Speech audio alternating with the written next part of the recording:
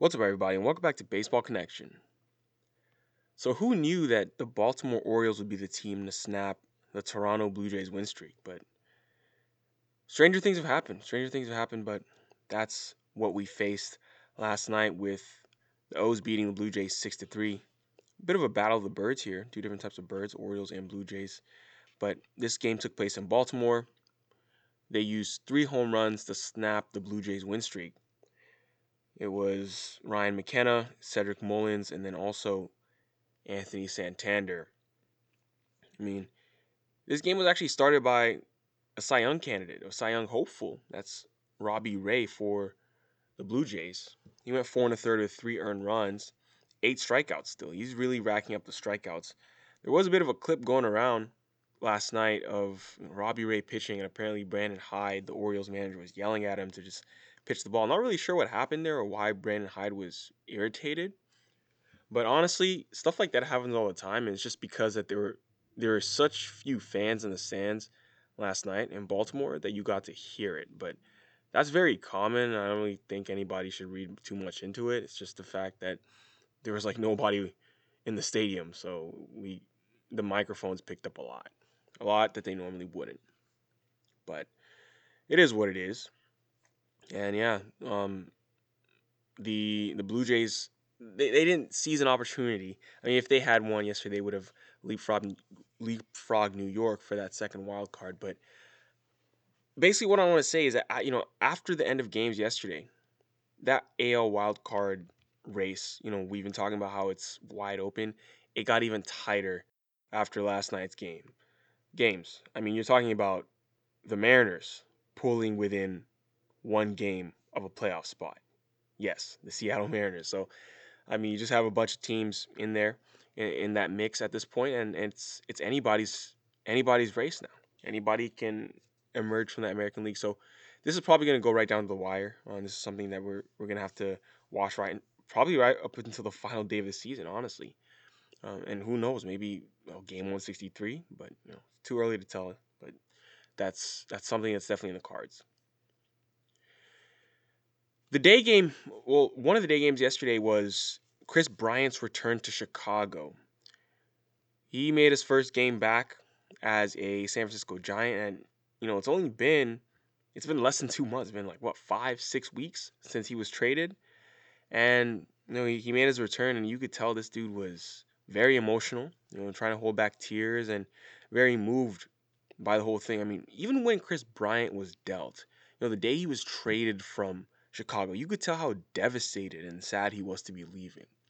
You could tell his love for Chicago is very genuine. I mean, he's been there for 7 years or so. This team that drafted him, he came up with them, won an MVP with them, won a World Series with them. He's been through the ups and downs, the lows and the highs with Chicago, and he obviously loved the city. He didn't want to leave. You could tell that he didn't want to leave, and that's where he wanted to be. But it's just the business of baseball. So the Cubs faithful gave Chris Bryant a very well-deserved standing ovation. Definitely recognized him yesterday. This is a return to Wrigley Field, and the Giants got a win. They got a win. 6-1 was the final score. They had a big 4-run seventh inning there. Home runs from Brandon Belt and Longoria, both in the seventh inning. Each of them hit 2-run homers, and that was pretty much what did it for San Francisco. If we move out to Seattle, so we talked about the Mariners pulling within one game of that wild card. Well, they won yesterday. They beat the D-backs. Mad bum pitch for the D-backs. Kind of another rough start for him. 6 innings, 5 earned runs. But Mariners got really good pitching from Marco Gonzalez. 6 shutout innings yesterday. And, I mean, actually, no, not 6 shutout. 6 innings with no earned runs. He gave up 3 unearned runs. So I take that back.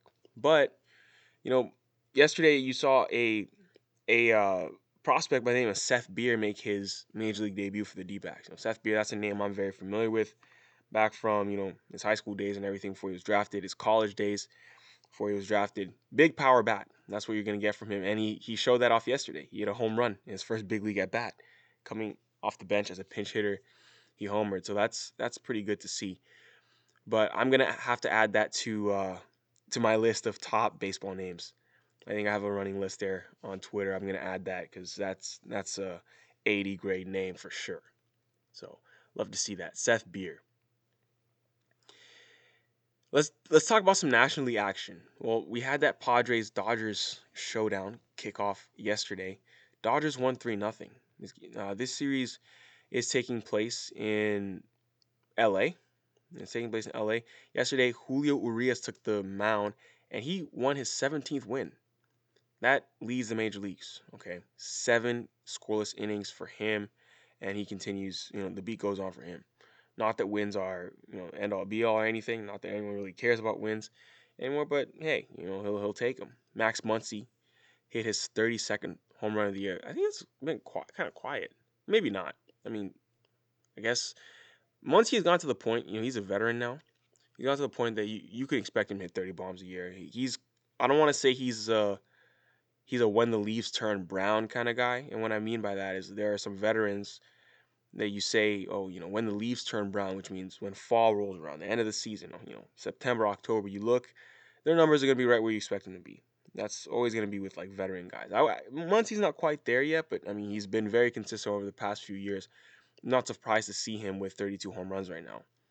I mean, last year, pandemic shortened season, he had 12, so you can throw that out the window, right? Because it was only 58 games. But the year before that, 35. The year before that, 35. Right now, so far this year, he has 32. So, yeah, you know what you're getting from Max Muncy as far as home runs. You're getting 30 plus bombs. And, I mean, you're getting a consistent high on base guy. Very, very, very, very solid hitter in Max Muncy. So, yeah. So that's a bit of a roundup for Friday night's games. Well, we'll do a little bit more tomorrow, but that's gonna do it for today. If you enjoyed this, please share it with someone who'd be interested, and we'll see you next time on Baseball Connection.